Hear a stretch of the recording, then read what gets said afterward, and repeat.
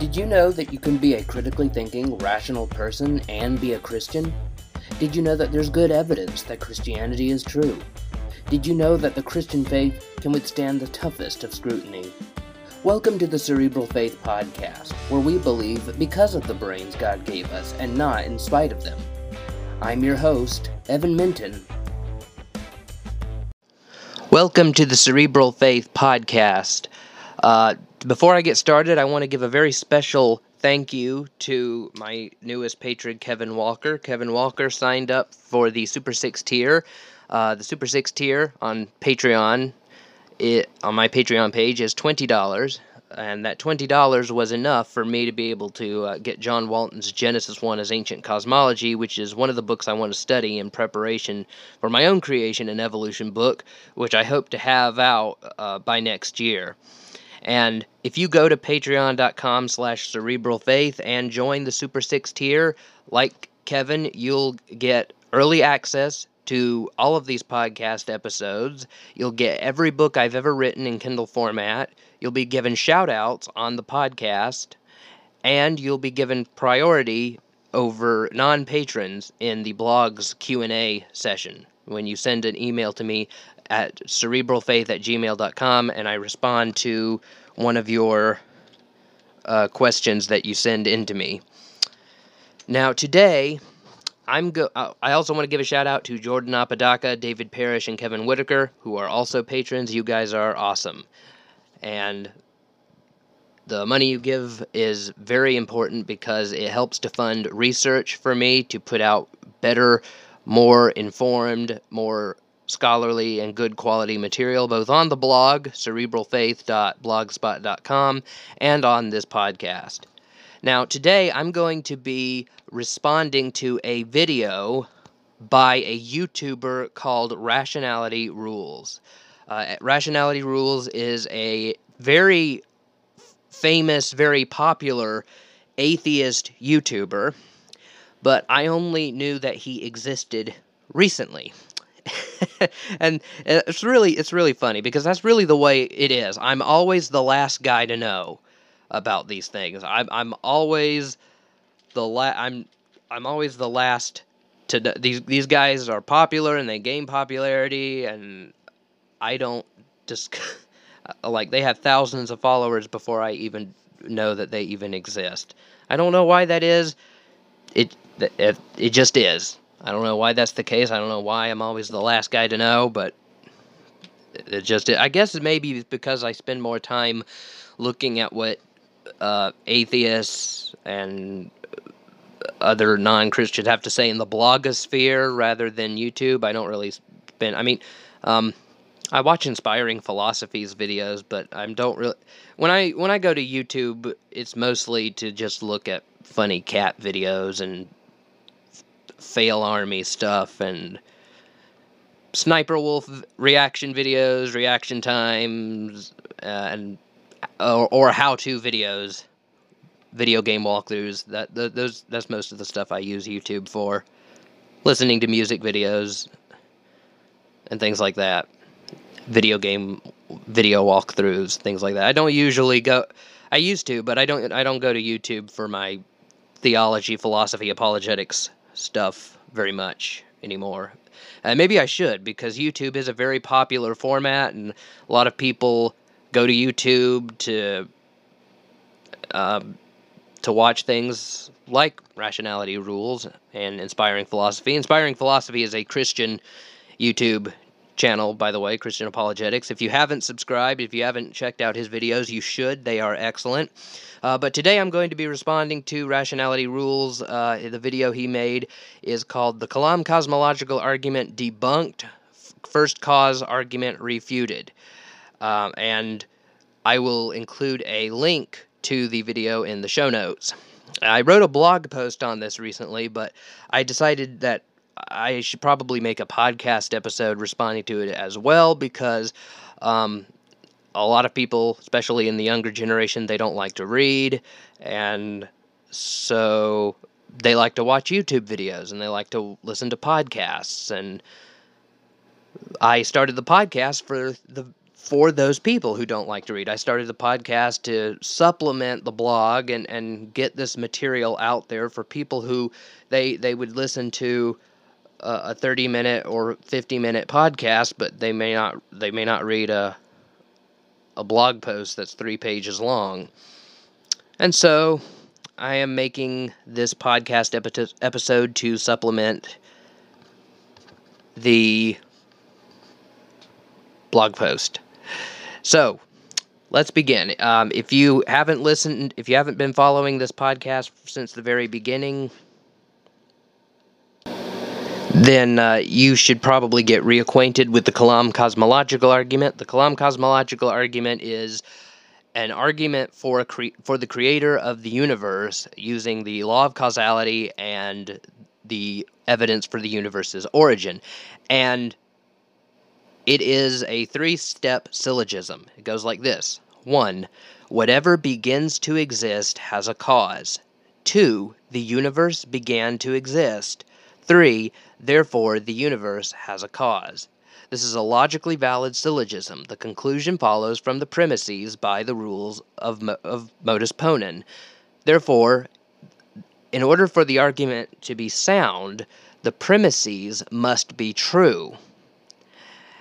And we must have good reasons to believe that the premises are true. In order to refute any argument, you have to do one of two things. You either have to show that the logic is invalid, that is to say, even if you were to grant all of the premises, the conclusion still wouldn't follow, or if the argument is logically valid, if it follows one of the rules of inference, like modus ponens, modus tollens, hypothetical syllogism, etc., then you have to show that at least one of the premises is false. All you need to do to refute an argument is just to knock down one premise. You don't have to knock down all of them. If you just show one is false, then you've shown that the argument is not a good argument, because you need all of the premises in an argument to be true to reach the conclusion. So, that's what Rationality Rules is trying to do here. Is trying to show that the argument is not good. So, let's go ahead and look at what he has to say. Into the thick of it. The first point to be raised, in my opinion, is that even if we accept the Kalam cosmological argument in its entirety, all it would prove is that there was a cause of the universe, and that's it. It doesn't even suggest, let alone prove, that this cause was a being. And it certainly doesn't suggest that this cause was a being that is eternal, omnipotent, omniscient, omnipresent, omnibenevolent, personal and moral. That is one hell of a leap. Hence, even if accepted, the argument doesn't remotely support theism. A second... And that is the end of his first objection.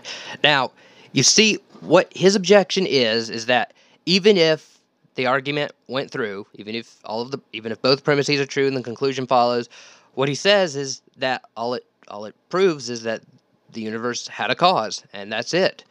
It wouldn't suggest that it was a being, and certainly not one that was eternal, omnipotent, omniscient, omnibenevolent, personal, and moral. He says and I quote, one hell of a leap.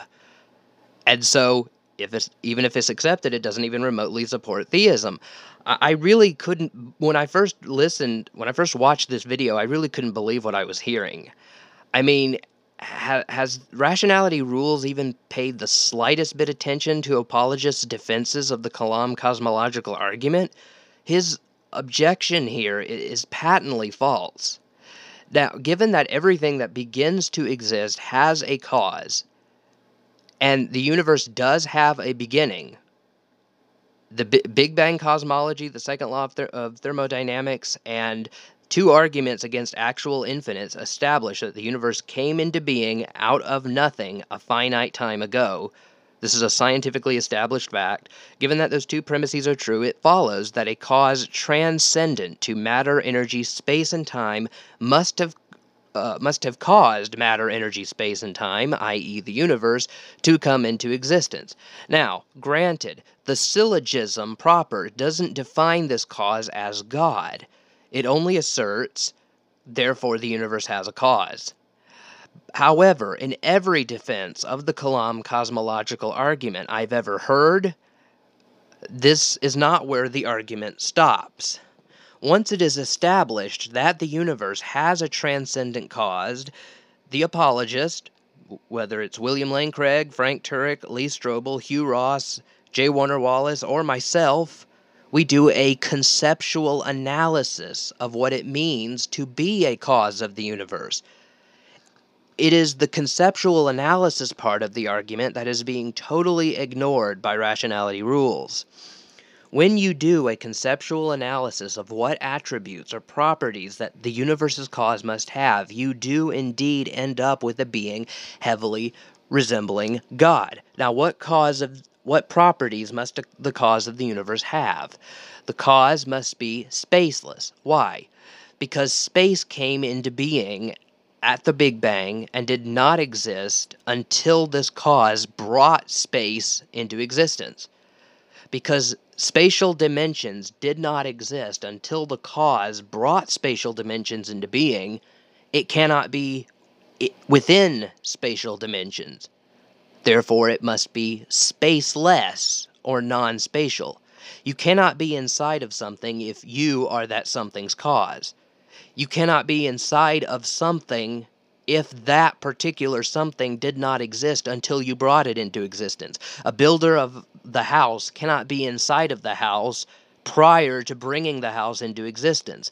The builder of a car cannot be inside of the car until he has brought the car into existence.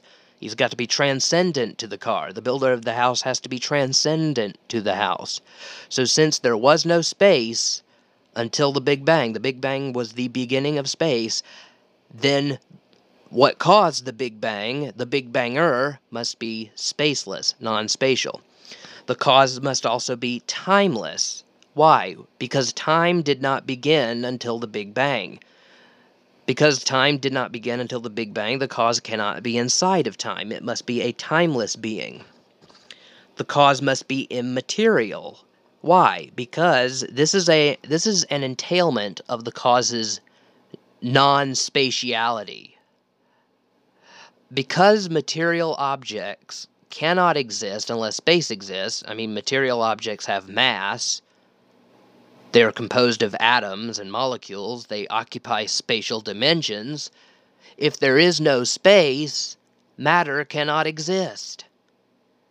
So if matter cannot exist, if space does not exist, and space did not exist until the Big Bang happened, this means that the cause must be non-spatial, and because it's non-spatial, it must be non-material. The cause must be unimaginably powerful, if not omnipotent. Why? Well, anything able to create all matter, energy, space, and time out of absolutely nothing must be extremely powerful, if not omnipotent. The cause must be supernatural. Why? Because nature and the universe are synonyms. Nature did not begin to exist until the Big Bang.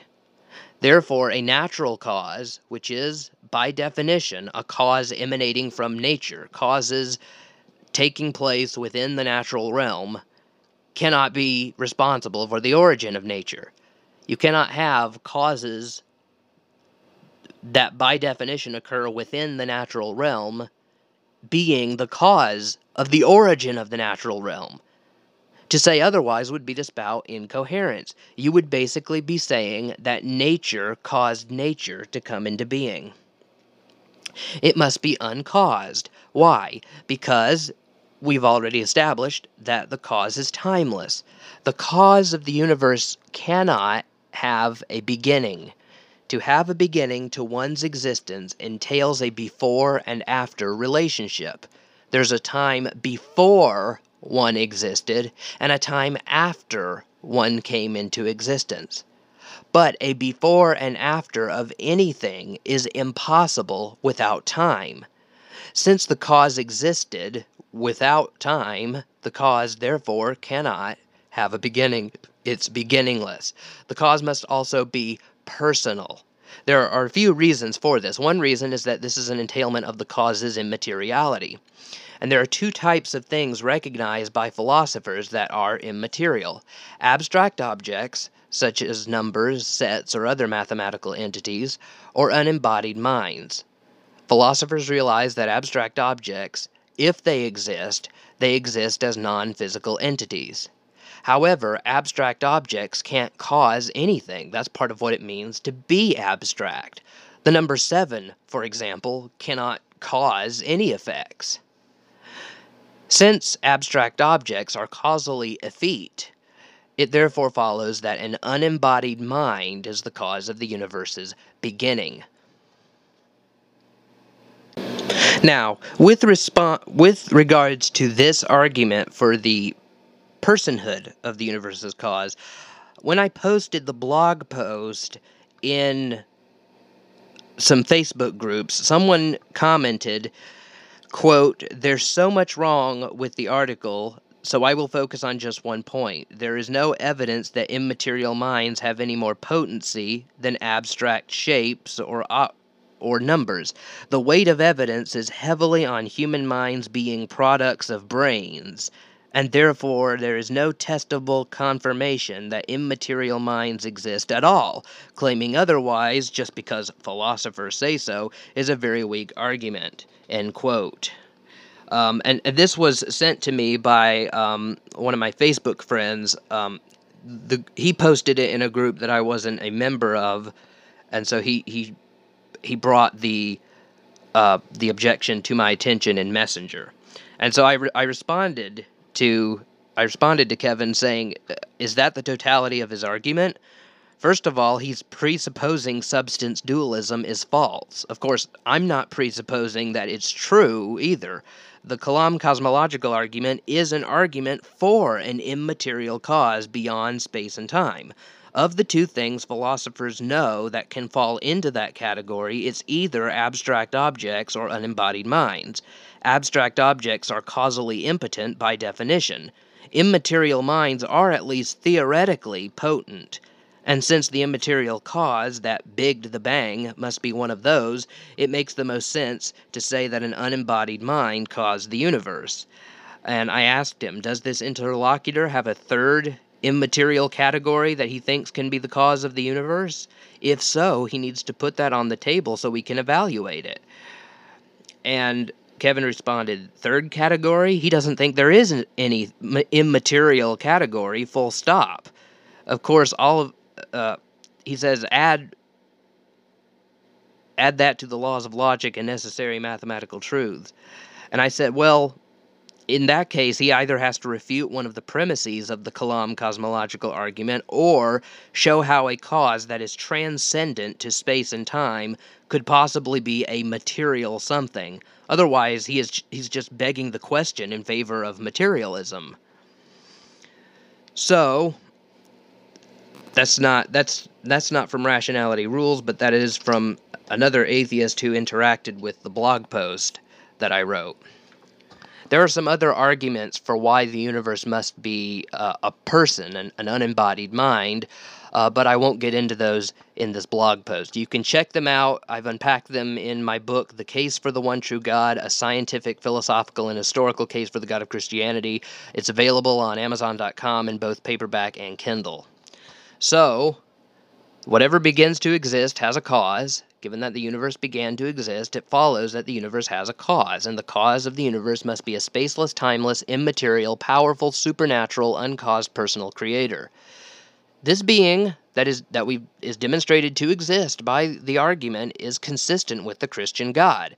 The Bible says that God is spaceless. See 1 Kings chapter 8 verse 27, 2 Chronicles chapter 2 verse 6, timeless, 1 Chronicles chapter 2 verse 7, 2 Timothy chapter 1 verse 9, Titus chapter 1 verse 2, immaterial, John chapter 4 verse 24, 1 Timothy chapter 1 verse 17, powerful, see Psalm chapter 62 verses 11 to 12, Job 9:14 and Matthew 19:26, uncaused, see Psalm chapter 90 verse 2, Isaiah chapter 57 verse 15, 1 Timothy 1:17 and Revelation 1:8, supernatural and is a personal being.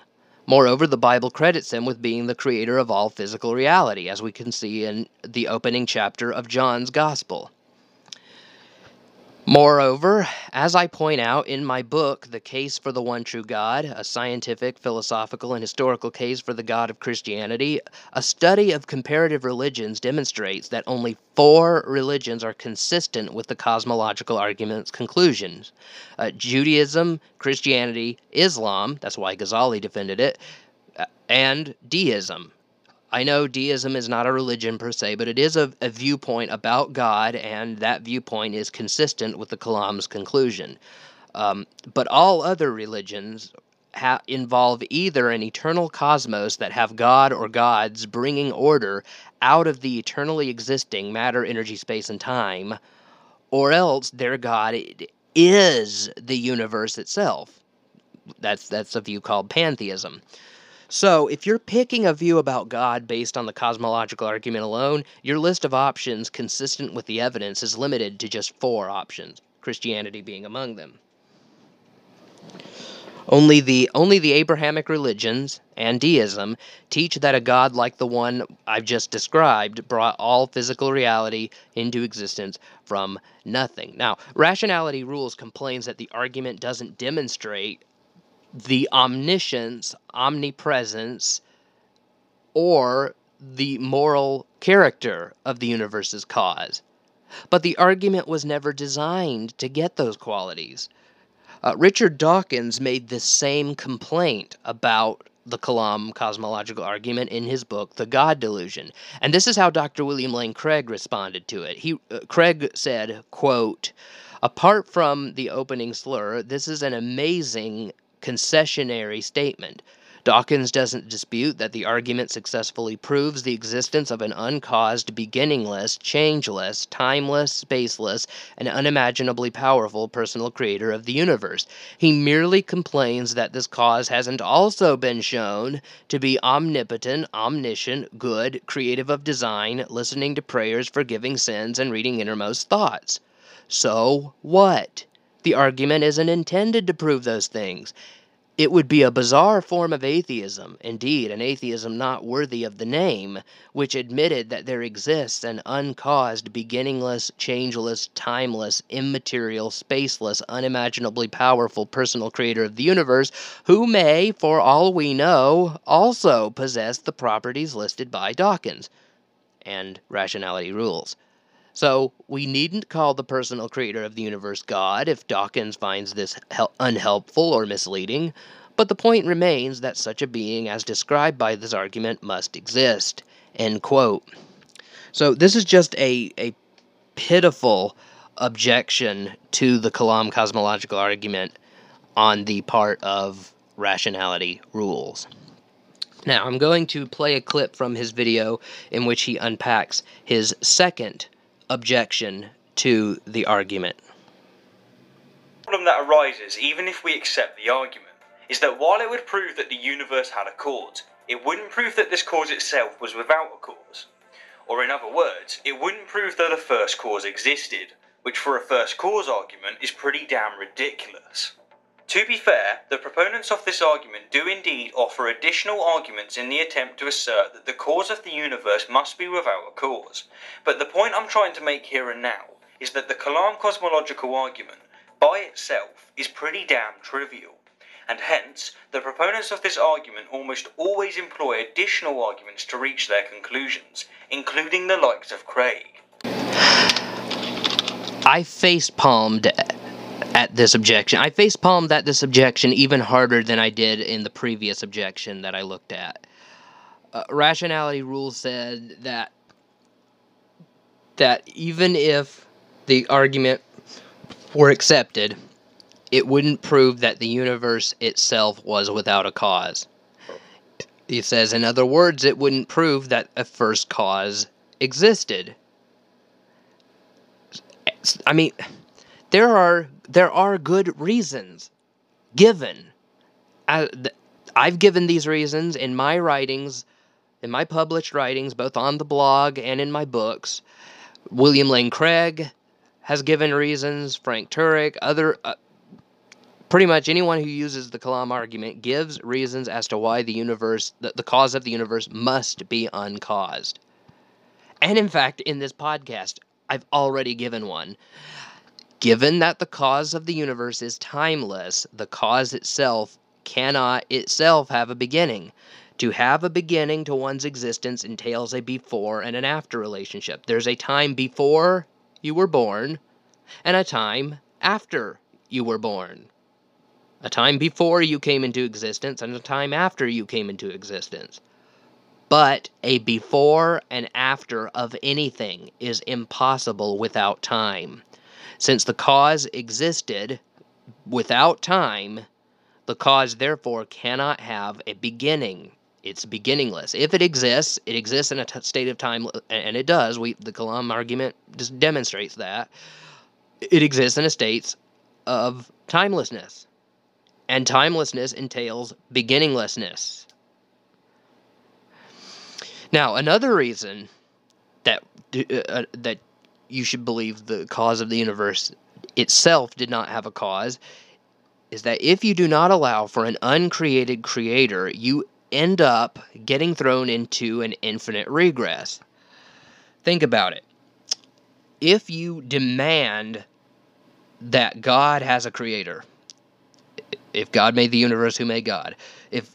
For God to come into being, his creator must have come into being. But before he could come into being, his creator had to come into being. And before that creator could come into being, the creator before him had to come into being. And before that creator could come into being, the creator before him had to come into being. And so on back into infinity. No creator could ever come into being because there would always have to be a creator preceding him to bring him into existence. In fact, no creator in the entire infinite past series of creators could ever come into being because each and every one would be preceded by a previous creator that had to come into being first. In fact, each creator would be preceded by an infinite number of creators that would have to come into being first. Therefore, no creator could ever come into being. And therefore, the specific creator that brought our universe into existence couldn't have come into being. And therefore, we wouldn't be here. But obviously, here we are. This suggests that there wasn't an infinite regression of creators begetting creators. But if there was no infinite regression of creators begetting creators, then that logically brings us to an uncreated creator, a creator without beginning. Even Rationality Rules admits that Kalam proponents back up the assertion that the cause is uncaused by arguments, as you heard him say in the clip that I played. However, he doesn't dispute the arguments. He doesn't even tell his viewers what the arguments are. And he doesn't dispute them. He doesn't say that the reasons that I've given, and the reasons which are also the reasons that every other Kalam proponent gives for why the universe is uncaused, he doesn't address these. He doesn't even say what they are. He doesn't say that they're bad arguments, that they're unpersuasive. He doesn't point out any flaws that he thinks are in these arguments. He doesn't do any of that. What he seems to be doing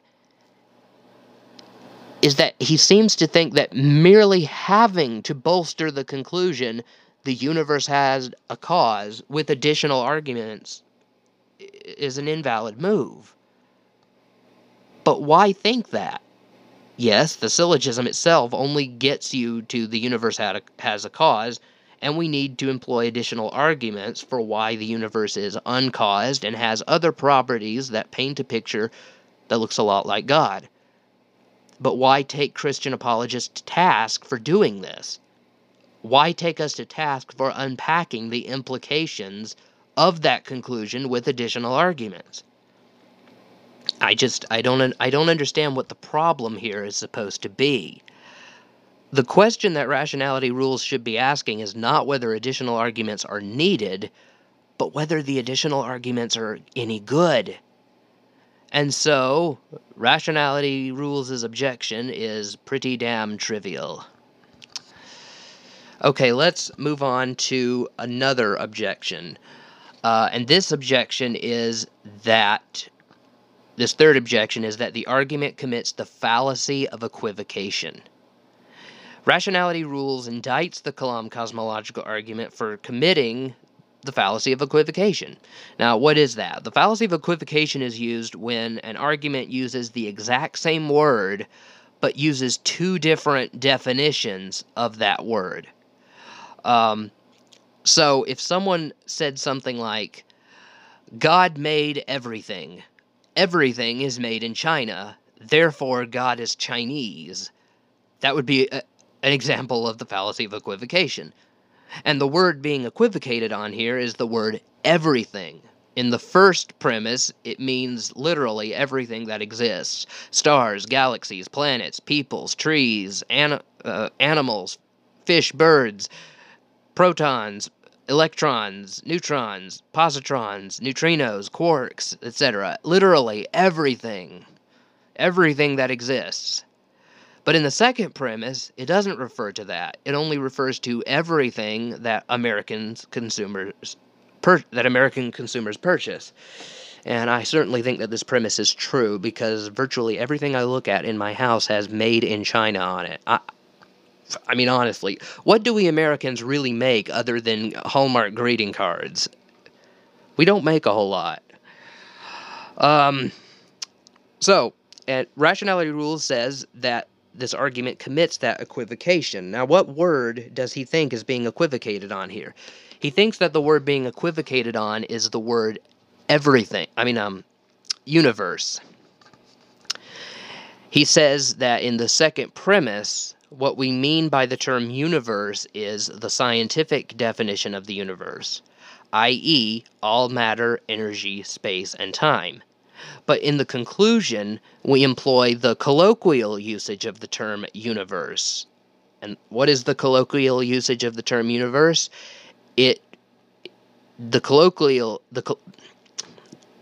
Easy for me to say, the colloquial definition is everything that ever was, is, and ever will be. Thus, Rationality Rule says that steps 2 and 3 of the argument employ the same word, universe, with different meanings, and therefore it is fallacious. It commits an informal fallacy. It's like the God made everything, everything is made in China, therefore God is Chinese argument. But Rationality Rules is wrong. In fact, I find this argument just as underwhelming as the previous two. For one thing, I want to know why all matter, energy, space, and time is not synonymous with everything that ever was, is, or will be. Now, perhaps Rationality Rules is assuming the Mother Universe theory. And in this theory, the Big Bang is not the absolute origin of all physical objects, but rather only the birth of one of the many baby universes that come into being inside of a much wider Mother Universe. On this view, there is a massive Mother Universe that spawns little, much smaller, expanding universes in a sort of quantum vacuum. And so the Big Bang, on this view, would just be the beginning of one of our baby universes. And in that case, the origin of our universe would not be the beginning of everything that ever was, is, or will be, because you have other things outside of the universe. You have all of these other baby universes, and you have the Mother Universe itself. And some models pose that there's an infinite number of these, and therefore you can have all sorts of improbable things come about, and you can have even multiple different versions of you, and science fiction writers take advantage of this by making multiple different versions of Spider-Man and Iron Man, and all these different superheroes take place in different universes and all that stuff. So the Big Bang is not the beginning of the universe according to this Mother Universe theory. So I don't know if Rationality Rules is presupposing this cosmic model, but if he is, then that's not going to help him. The Mother Universe does not get rid of the need for a creator. It does not refute the second premise. It only pushes the problem back a notch. You see, in the Mother Universe, at any point, there is a non-zero probability that a baby universe will occur by a fluctuation of the energy within the quantum vacuum. And given any non-zero probability and enough time, a non-zero probability will be actualized. And on this view, the Mother Universe has existed from eternity past. It never began to exist. It is uncreated, it is uncaused. And so, it has been spawning baby universes, presumably, from an eternity past. But if that is the case, if it has from infinitely long ago, from an infinite past, been spawning baby universes, all of those baby universes would have expanded within the Mother Universe. They would have gotten so big and so plenteous that they all would have collided together, coalesced, and formed what appears to be an infinitely large and infinitely old universe, which contradicts our observations that we live in a universe of finite size and age. So, the Mother Universe, obviously, we observe that we live in a universe of finite size and age. It began to exist, and it's not infinitely big. Now, the atheist can say, well, maybe the Mother Universe itself is expanding. If the Mother Universe is expanding, then that's going to accommodate more room for all of these babies that are coming into existence inside the Mother Universe. And therefore, you wouldn't have this result of all of the universes, all of the babies coalescing with one another. The problem with this is that once you posit that the Mother Universe is expanding, then it falls under the Born-Guth-Vilenkin theorem. What is the Born-Guth-Vilenkin theorem? The Born-Guth-Vilenkin theorem is a theorem formulated by Alvin Born, Alan Guth, and Alexander Vilenkin. And their theorem says that any universe which has been, on average, in a state of cosmic expansion must have a beginning. Any universe which has, on average, been expanding in the past must have a beginning. Alexander Vilenkin writes this on page 170 book of his 176, page 176 of his book, Many Worlds in One. He says, quote, "It is said that an argument is what convinces reasonable men, and a proof is what it takes to convince even an unreasonable man. With the proof now in place, cosmologists can no longer hide behind the possibility of a past eternal universe. There is no escape. They have to face the problem of a cosmic beginning." End quote. So, the Mother Universe must have, if there is such a thing, it must have had a beginning. Now, the atheist can say, well, maybe the Mother Universe is itself a baby in a grandmother universe. Well, that only kicks the problem back. You have the same problems. If the grandmother universe is spawning babies from eternity past, then they would have gotten so big, and so they all would have gotten so plenteous and so big through expanding that they would have coalesced and formed what appears to be an infinitely old, infinitely large universe. And, well, you could say, well, maybe the grandmother universe is expanding. Well, okay, then the Born-Guth-Vilenkin theorem applies to it. The grandmother universe must have had a beginning. And, well, what about a great-grandmother universe? Oh, well, you run into the same problems. Well, and since infinite regresses are impossible, there must have been a first universe, an absolute beginning, and God rears his holy head again. So, the mother, and there are other theories that try to escape the Big Bang being the absolute beginning of everything, like the whole idea that the universe is a computer simulation run by aliens. I wrote a blog post on this called "Is the Universe a Computer Simulation?" and it runs into the same problems. It just pushes you. It only kicks God farther and farther upstairs. So if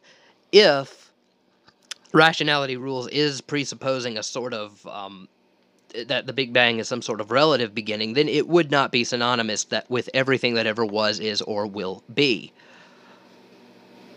But when I say the universe, and when William Lane Craig says the universe, what we mean in premise 2 and premise 3 is everything that ever was, is, and will be. That's what we do mean. We do mean literally everything that exists. All matter, energy, space, and time that ever was, is, or will be. We mean this in both steps 2 and 3. Now, all matter, energy, space, and time could be the Big Bang. It could be the beginning of our mother universe, the beginning of a great-grandmother universe, but since we are pushed to an absolute beginning at some point, premise 2 is affirmed. Premise 2, the universe. You could, in fact, if it helps rationality rules, he can replace the term universe with all physical reality.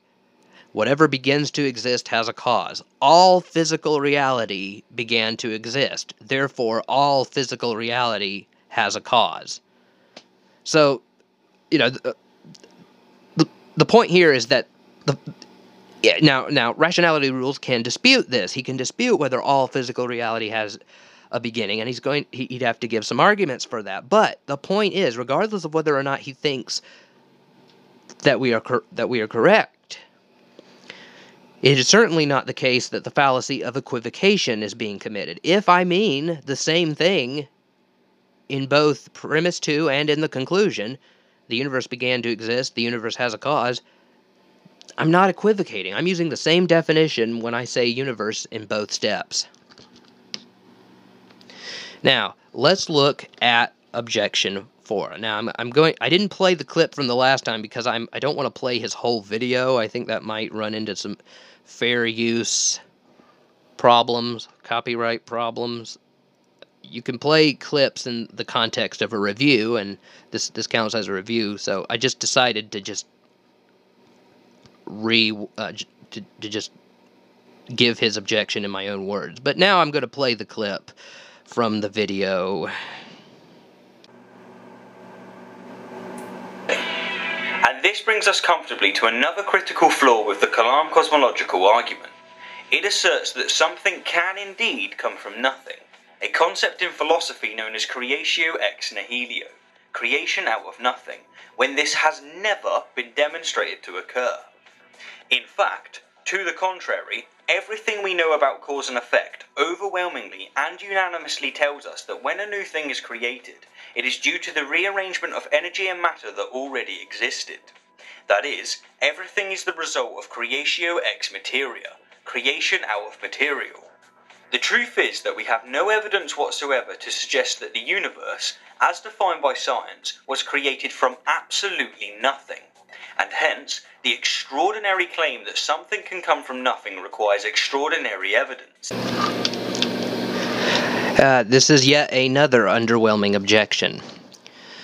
Before I give my response, let me inform my readers that I distinguish causes via Aristotelian causation. The ancient philosopher Aristotle recognized that there are different types of causes. A material cause is the stuff out of which something is made. For example, a chair's material cause is the wood gathered from chopped down trees. An efficient cause of the chair would be the carpenter who fashioned the wood into a chair. Another type of cause that Aristotle identified was final causality. This is the teleology, the purpose or end goal of bringing something into being. In the example of the chair, the final cause would be the purpose of sitting. But for this discussion, only efficient and material causes need to be distinguished.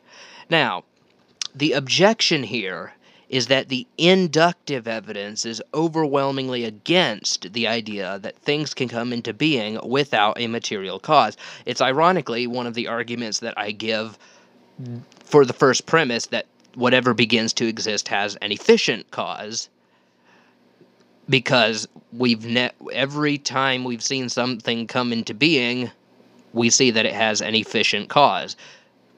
Cars have automobile manufacturers, buildings have construction workers that brought them into being, food has chefs that bring the food into being, cooks them, puts all the ingredients in and stuff like that.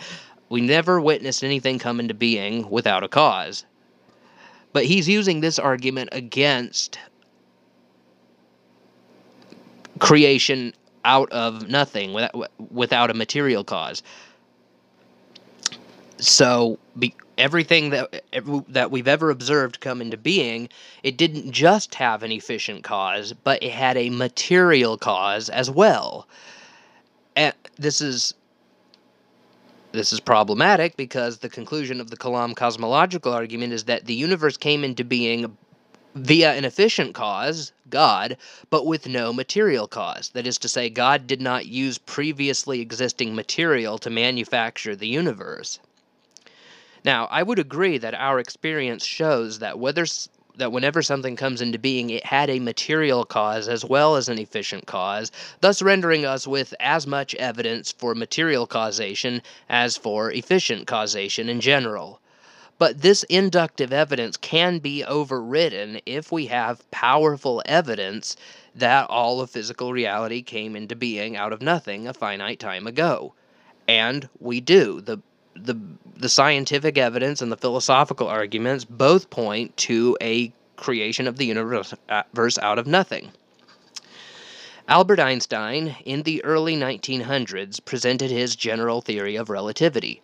Einstein's equations predicted a universe that was in a state of either constant expansion or extraction. Einstein did not like the implications of this theory. He didn't like where this was going, so he added a constant to the theory, which later became later scientists and later researchers called it a fudge factor, which would allow the universe to walk a tightrope between expansion and contraction. But this model of the universe was a wobbly one. If a single portion of matter traveled from one part of the universe to another, the stability would be disturbed and the universe would begin either expanding or contracting. During the 1920s, the Russian mathematician Alexander Friedmann and the Belgian astronomer Georges Lemaitre independently made models of the universe that predicted an expansion. And sometime later, in 1929, the American astronomer Edwin Hubble discovered that the light coming from the distant galaxies appeared to be much redder than they should be. Now, what do I mean when I say that Edwin Hubble saw that the light from the distant galaxies appeared redder than they should have been? In physics, a redshift is when light or other electromagnetic radiation from an object has a wavelength that is stretched to the point that its light is shifted to the red end of the light spectrum. In fact, regardless of whether or not the light or radiation is in the visible spectrum, the term redder just simply means an increase in wavelength, equivalent to a lower frequency and lower photon energy in accordance with, correspondingly, the wave and quantum theories of luminosity. The galactic redshifts are an example of the Doppler effect. The Doppler effect is a change in frequency or wavelength of either light or sound caused by the motions of the source itself to the observer of the source. Let me give an illustration. Let's say you're standing on the side of the road and you hear an ambulance approaching. As the ambulance gets closer and closer to you, its siren gets louder and louder. But once the ambulance passes you, the siren grows quieter and quieter. This is because as the ambulance approaches you, the sound waves grow closer and closer together. But as it moves away from you, the sound waves grow farther and farther apart. Well, Hubble noticed this same sort of stretching in the light shining from the distant galaxies. Since the light waves were being stretched, Hubble concluded that the galaxies are moving away from us. And the reason that they're moving away from us is the universe is expanding. This provided empirical evidence to corroborate the theoretical predictions of Albert Einstein, Friedman, and Lemaitre. Now, this has astounding implications. If the universe is getting bigger and bigger and bigger as it gets older and older and older, then it must have been smaller and smaller and smaller when it was younger and younger and younger. In his film, The Case for a Creator, Lee Strobel gives a helpful illustration. He says to imagine watching the expansion of the universe on a film projector.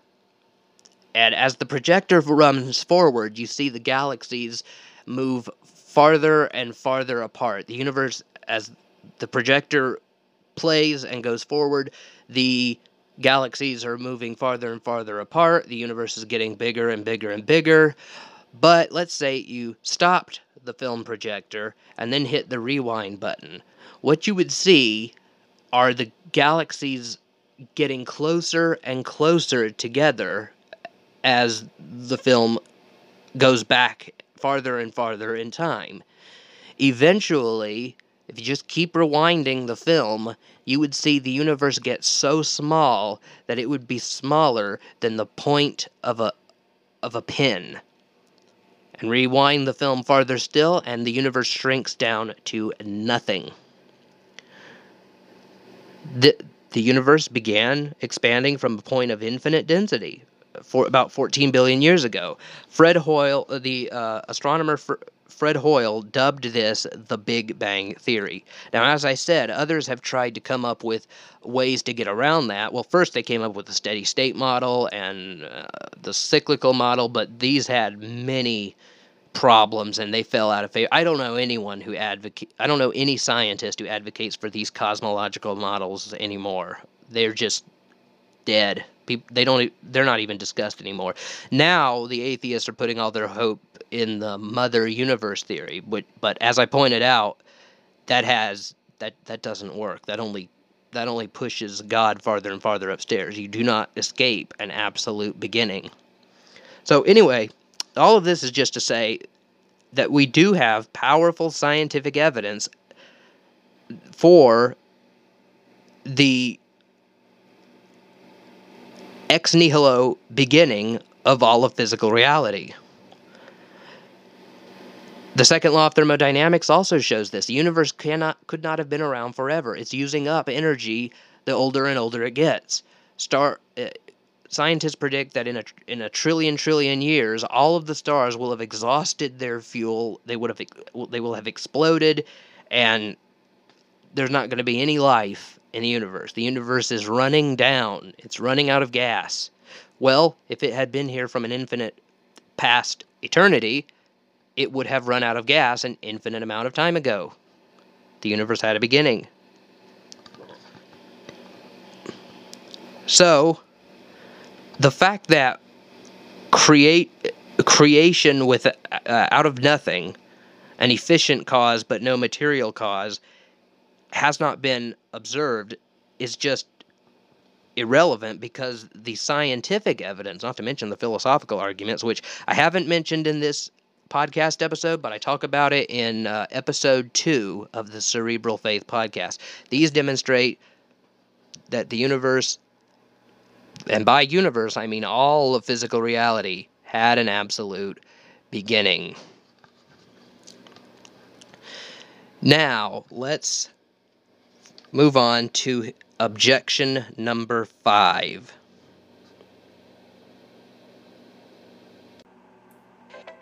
Yet another defeating flaw that the proponents of this argument commit, but not a flaw that the argument itself commits, is a special pleading fallacy. As already stated, the Kalam cosmological argument by itself only asserts that the universe had a cause. But the proponents of this argument go a step further.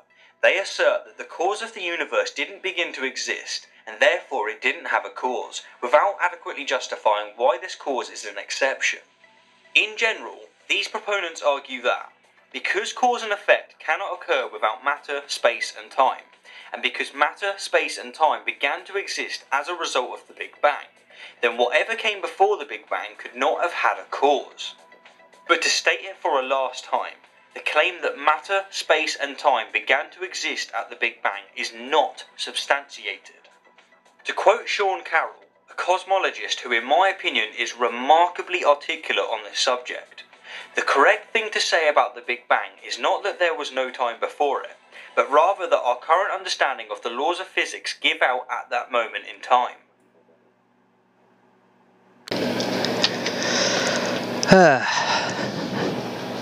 When I first watched the video, I really braced myself. I thought I was going to encounter some really hard-hitting objections that would make me scratch my head, and I'd really have to go for a walk and dwell on them to see whether or not they had any flaws or not, or whether the argument really was debunked. But every single one I came across was not only fallacious, but just absolutely pitiful. I mean, he says, it commits the special pleading fallacy. We assert that the cause of the universe did not begin to exist and therefore it didn't have a cause. And he says we don't adequately justify why this cause is an exception. Well, for one thing, in this segment, he mentioned one of the arguments that we do give to justify it, namely that the cause is timeless, and because it's timeless, because it came before all matter, energy, space, and time, it could not have a beginning. I've mentioned these in this podcast episode in response to some of his other ones. The only way that, in fact, the Kalam proponent would only be special pleading if he or she said that God began to exist, but made him an exception in saying, it would only be special pleading if we said everything that begins to exist has a cause. God began to exist, but he's the exception. God didn't have a cause, even though God began to exist. However, no proponent of the Kalam cosmological argument is going to say that. No, we hold that God is uncaused, uncreated, and I've given arguments for that in this podcast episode. So, for one thing, there's no special pleading fallacy even being made. We're not making an exception to a generally established rule. Indeed, as Neil Maman points out in his book, Who is Agent X? Proving science and logic show it's more rational to think God exists, he says, everything that begins to exist must have had a cause, but anything that always existed is in need of no cause. So, whether one is committing the special pleading fallacy, it depends on what category are you putting God into. Is he in the category of things that began to exist, or is he in the category of things that never began to exist but always existed? If it is the latter, and it is, then no special pleading fallacy is being made. And by the way, for those who don't know, special pleading fallacy occurs whenever if you didn't watch the two-part podcast series I made on logical fallacies, special pleading is whenever you make an exception to an established rule without justification. And this just doesn't do that. And he asserts, without argument, that the absolute origin of the universe is not scientifically substantiated. But I've given good arguments in this podcast, and I've linked to articles in which I've given arguments for this in the blog post I wrote responding to him, that yes, it is scientifically established. It's philosophically established. You cannot have an infinite past. You cannot cross there. An actually infinite amount of things cannot exist, and you cannot cross an actually infinite number of moments in time. Okay, now, final objection. And this, I knew it. I knew this was coming before I even watched the video. I knew that this one was going to be made. It is like running into this objection is like death and taxes. If you use an argument for God's existence, any argument for God's existence, you will encounter this fallacy. And this this objection that he gives is the God of the gaps objection. Yep, God of the gaps. That's what he says. And he says, he says, and I quote, "The proponents of this argument are essentially making an argument from ignorance. What it all really comes down to is the claim that since no scientific explanation can provide a causal account for the origin of the universe, the cause must be God, a very specific God." And then he says, "A God that, wouldn't you know, coincidentally is the one that the proponent believes in," end quote. Now, this objection is overused. In fact, I think it was Inspiring Philosophy who made a video saying that it is an abused objection. The Kalam cosmological argument is not based on what we don't know. It is based on what we do know. As I explained in response to the first objection that Rationality rules made, the cause of the universe must be spaceless, timeless, immaterial, powerful, uncaused, and personal. And I didn't just arbitrarily assign these attributes to the universe's cause. I gave positive arguments for why the universe's cause must have these attributes. I gave positive arguments, specific reasons for why the cause must be spaceless, why the cause must be timeless, why the cause must be immaterial, why the cause must be powerful, and so on. I, nor has any proponent of this argument, ever said, "Oh, well, okay, Michael Tate of the Newsboys is an exception." But everyone else I've heard defend the Kalam argument has never said, "Well, scientists can't explain how the universe came into being, so it must be God. It's a miracle." Come on. One has to think that the reason that atheists continue to illegitimately accuse the Kalam, not to mention the cosmic fine-tuning argument, the local fine-tuning argument, and even, for Pete's sake, the moral argument of committing God of the gaps fallacy, is because they're not paying attention when the arguments are explained to them. If you keep falling in class, it's no surprise that you don't know what you're talking about when it's time to do your essay. I'm sorry, that's a little frank, but I really think that most atheists I think they essentially, fall asleep in class. They don't pay attention to the argument. I gave positive reasons for the two premises. Whatever begins to exist has a cause. The universe began to exist. I gave good arguments for those in my published writings, and I've gone into a little bit of that in this podcast episode. And I gave positive arguments for why the cause of the universe must have the attributes of spaceless, timeless, immaterial, powerful, uncaused, and personal. Now, as for the specific God I believe in, I would recommend Rationality Rules, not to mention all of you out there in podcast land, get my book, The Case for the One True God. Now, I will admit that the Kalam does not get you to the uniquely Christian conception of God, but it does get you to a conception of God that doesn't match the majority of the ones that are depicted by most religions out there. Only the Abrahamic religions and the philosophy known as deism are consistent with this argument. But polytheistic, animistic, and pantheistic religions are not. They are not consistent with this argument. Moreover, atheism certainly is not consistent with the argument's conclusion. Now, I'm going to bring this to a close. I was asked to respond to this by my patron, Kevin Walker. Going to give you another shout out, Kevin Walker. You're awesome. He asked me to make a response to this video, and like I said, I was bracing myself for some pretty hard-hitting rebuttals, if not absolute refutations. I was like, oh boy, I really hope I can handle these responses. But as I started watching them, I'm like, what? Are you serious? I expected them to at least be good, but they were just pitiful and flimsy.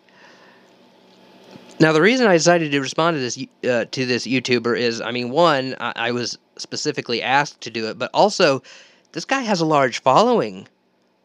This guy, Rationality Rules, he's got his video that I'm responding to has gotten 82,320 views. And on his Patreon page, he makes over $2,000 per creation, per video he makes. This guy has quite a following. And so I think that it is up to apologists in the blogosphere and the YouTube realm, in the podcast land, to interact with his material. Because a lot of people are being exposed to it, and not all of them may be as philosophically trained as I am to see through all of the various holes. I mean, goodness, this video is like Swiss cheese. His arguments are so full of holes. They may think, oh wow, the Kalam really does suck. Oh wow, the moral argument really is. But these arguments really are no good. And they may watch some of his other videos, and if they're Christians, they may lose their faith. They may apostatize. This is what I said. I tell people this a lot. We hear apologists say, "Oh, your kid. If you don't train your kids up, if you don't give them, if you don't teach them apologetics when they go off to college, they're going to lose their faith. They're going to come home atheists." Well, look, you don't even have to go off to college. I mean, just look at my story. My first exposure to arguments against Christianity was on Twitter when I was trying to share my faith with unbelievers. You can read my story in my book, The Case for the One True God. But also, YouTube is filled with anti-God, anti-Christianity videos, the blogosphere, social media. Your kids are going to be exposed to this in elementary school, in middle school, in high school. You don't even have to wait for them to go off to college before they can be talked out of their faith. And this is why I really, really respect people like J. Warner Wallace, Natasha Crane of Mama Bear Apologetics, and Lee Strobel for making apologetic works that are oriented toward children, so you can show them there are good reasons to believe. And so it's not just blind faith. It's not just because the Bible tells me so. And so when they are exposed to this stuff, they have a leg to stand on. Their faith isn't going to crumble because all they have is, oh, the Bible tells me so. Just have faith. So that's another reason why I responded to this. If this guy was, but I would have done it anyway, just because I was asked. Not that I do everything that everyone asks me to do, but given this guy's influence, and I mean, he's even on the Atheist Experience TV show. Given this guy's influence, I thought it was very important for me to respond to this. So thank you for listening. Again, if you want to support this podcast, go to Patreon and the blog and Cerebral Faith as a whole. Go to patreon.com/Cerebral Faith and give whatever you want to. I mean, there are several different tiers that you can join. Different amounts of money will get you different rewards, and see which ones that you want. What do you want to get in exchange for supporting my ministry? Thank you for listening to the Cerebral Faith Podcast. God bless you, and I will see you next time.